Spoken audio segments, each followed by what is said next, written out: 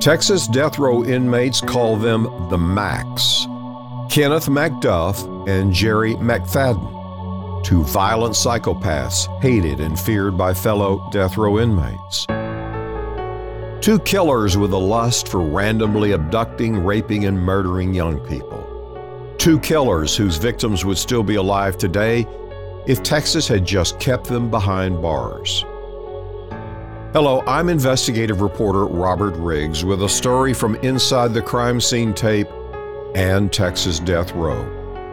This is a cautionary tale for the parents of teenagers and for young adults. Evil monsters like McDuff and McFadden still walk among us today.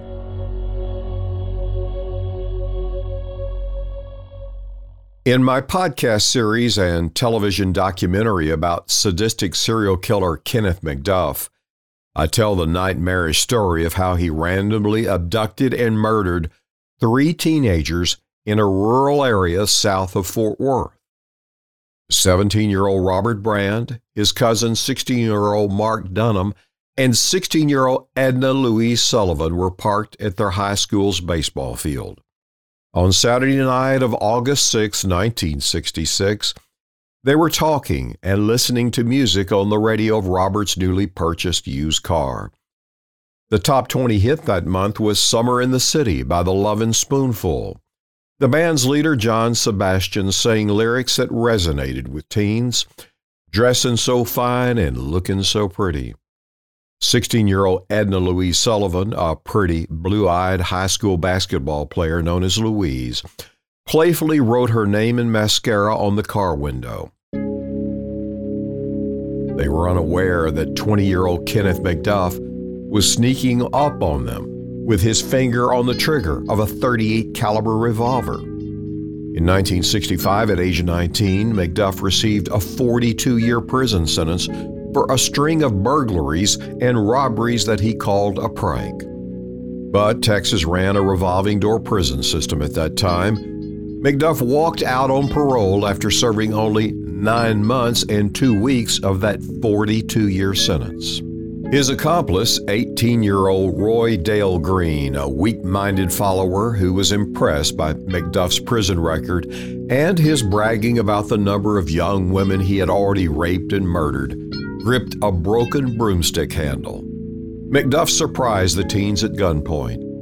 A fisherman found the boys' bullet-riddled bodies stuffed into the trunk of Robert Bryan's car, which had been abandoned by McDuff on a remote country road.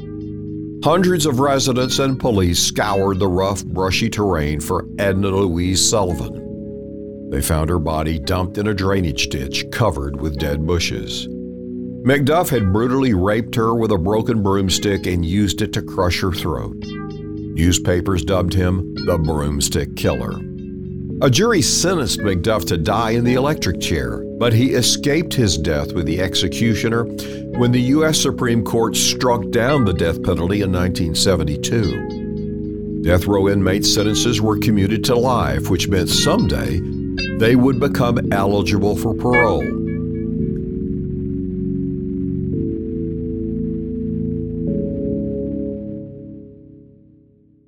But who in their right mind would ever release such monsters? Well, Texas did under a cloud of corruption. McDuff started abducting and murdering women the day after he walked out of prison on parole. You can hear the full McDuff story by going back to the beginning of this podcast.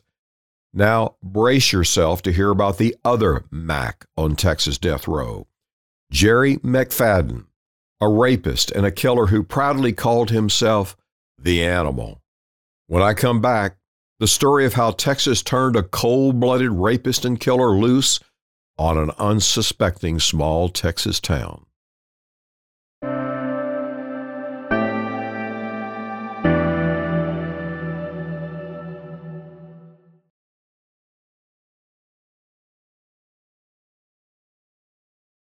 The small East Texas town of Hawkins is known as the pancake capital of Texas. The city's website describes it as a Texas paradise, a place to relax and unwind in the quiet countryside or at the local Lake Hawkins. But there's a dark chapter in the history of Lake Hawkins. It became the scene of a murder investigation and one of the largest manhunts in Texas history. A major crime had never been committed there. Residents left keys in their cars and doors to their homes unlocked. On the clear Sunday evening of May 4th, 1986, 18-year-old Suzanne Harrison and her best friend, 20-year-old Gena Turner, jumped in their car and drove out to Lake Hawkins. Suzanne Harrison was a church-going, popular high school cheerleader with an infectious grin. She worked at a local pharmacy. Gena Turner had been voted Miss Hawkins High School and was the valedictorian of the 1984 graduating class. She was enrolled at the nearby Tyler Junior College, studying to become a nurse. Both were fresh-faced brunettes with long flowing hair to their shoulders. At Lake Hawkins, they met up with 20-year-old Bryan Boone, a handsome basketball and football player who had recently graduated from Hawkins High. He, too, was attending Tyler Junior College. Their meeting spot was the local teenagers' popular beachside hangout called The Point. The trio had planned to ride around the lake, enjoying the cool night air. Their curfew came and went. They never made it home. The next morning, a Monday, people from the small town began searching. Neighbors at the lake had seen the three missing friends with a scruffy man in a blue and white vehicle that resembled a Ford Bronco. They discovered Bryan Boone's truck abandoned by the lake, with the women's purses still in the vehicle. Later that afternoon, they found Suzanne Harrison's body in a ditch. She had been beaten to a pulp, was nude from the waist down, and raped. Harrison had been strangled to death with her white lace underwear and was found clutching a handful of thorny weeds. Gena Turner's shorts and underwear were found near her friend's body. A young couple who had been parked at the lake that night came forward. They told police that a wild-eyed man with wild, unkempt hair confronted them at gunpoint. Beneath his open shirt, they saw a tattoo on his chest that read, "Death before dishonor, the lonesome loser." They offered him a beer and he let them go. They left him standing beside a blue and white Ford Bronco. The next day, police pulled over the Bronco and asked the driver to get out and pull up his shirt. 38-year-old Jerry, the Animal McFadden, lifted up his shirt to reveal a lonesome loser tattoo on his chest. According to the prison system, McFadden got the Animal nickname from fellow inmates. He was assigned to work with animals at a prison farm. After nursing an injured animal back to health, inmates and guards called him the Animal Man. The nickname became associated with his violent reputation.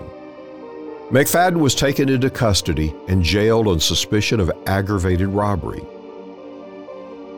5 days after they disappeared, the bodies of Gena Turner and Bryan Boone were found in a ditch 8 miles from where Suzanne Harrison was found murdered. They had been shot to death. Ammunition found in McFadden's Ford Bronco matched the rounds used to kill the pair. Now charged with capital murder, McFadden escaped from the Upshur County Jail in Gilmer, Texas, when he asked to make a phone call. He had a 53-year-old deputy between the eyes with a piece of metal pried from a cell window. After overpowering 2 guards, he locked them inside a jail cell. McFadden took a deputy's .38 caliber revolver from a locker and stole cash from the prison commissary fund.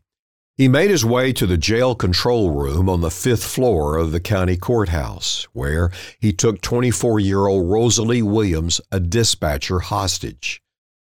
McFadden fled in Ms. Williams' Datsun 280ZX until it overheated. He held her hostage in a train boxcar for 16 hours before she escaped. McFadden went for water. Williams crawled on her hands and knees to a nearby house. She described McFadden as very mean. Meanwhile, more than 1,200 law enforcement officers launched a dragnet in one of the largest manhunts in Texas history. They cornered McFadden in the bathroom of a vacant house. He surrendered without a fight. When a police motorcade brought McFadden back to jail, more than 300 people lined the streets cheering and some wanted to lynch him. The crowd erupted when a woman shouted, "String him up." Hundreds of car horns blared to celebrate McFadden's capture.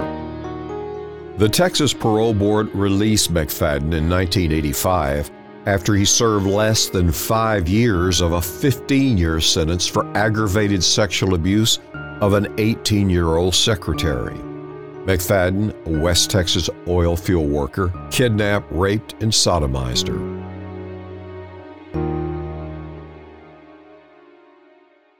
The parole board allowed McFadden to move across the state near Hawkins to live with his mother and sister.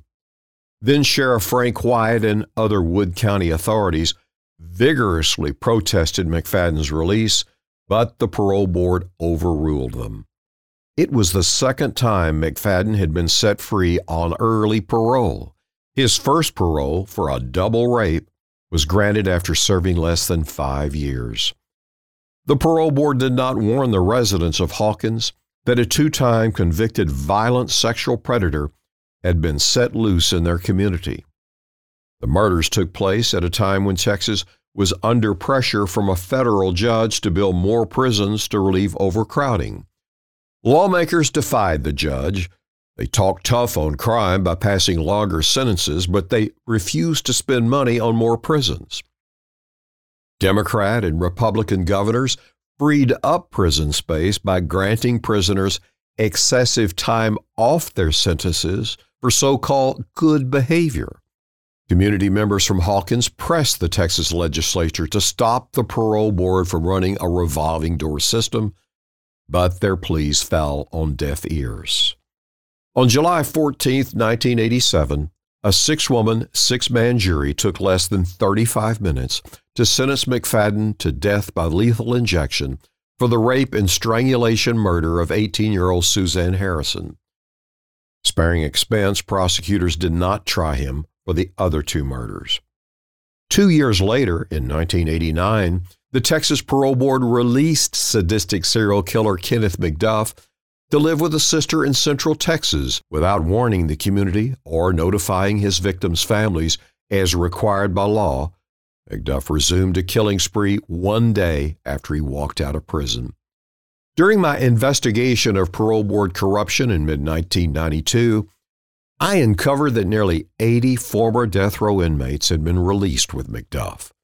The parole board was secretly releasing 150 inmates a day to relieve prison overcrowding.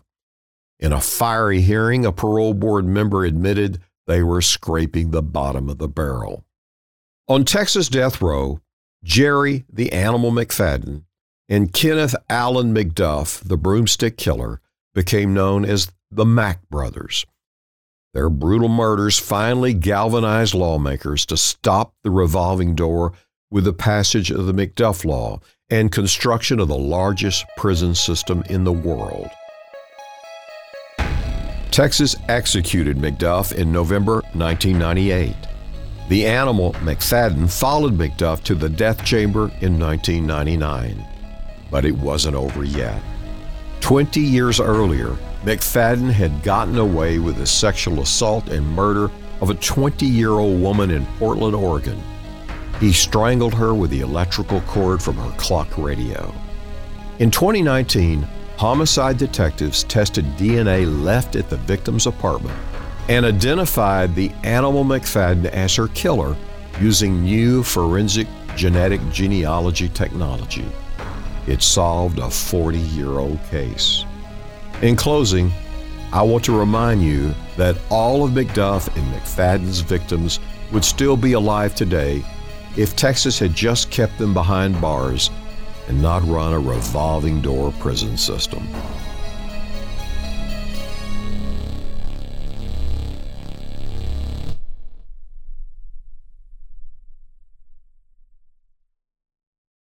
True Crime Reporter is written by me, Robert Riggs.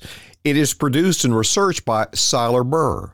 You can read more about our team on our website at truecrimereporter.com. And while you're there, please sign up to join our true crime community. It's free. There's a red box on every page to receive our free email updates with behind-the-scenes information. And you can email your suggestions to fan@truecrimereporter.com. I read all of them. This podcast is a trademarked and copyrighted news organization based in Dallas, Texas. Thanks for listening to our Journey into Darkness.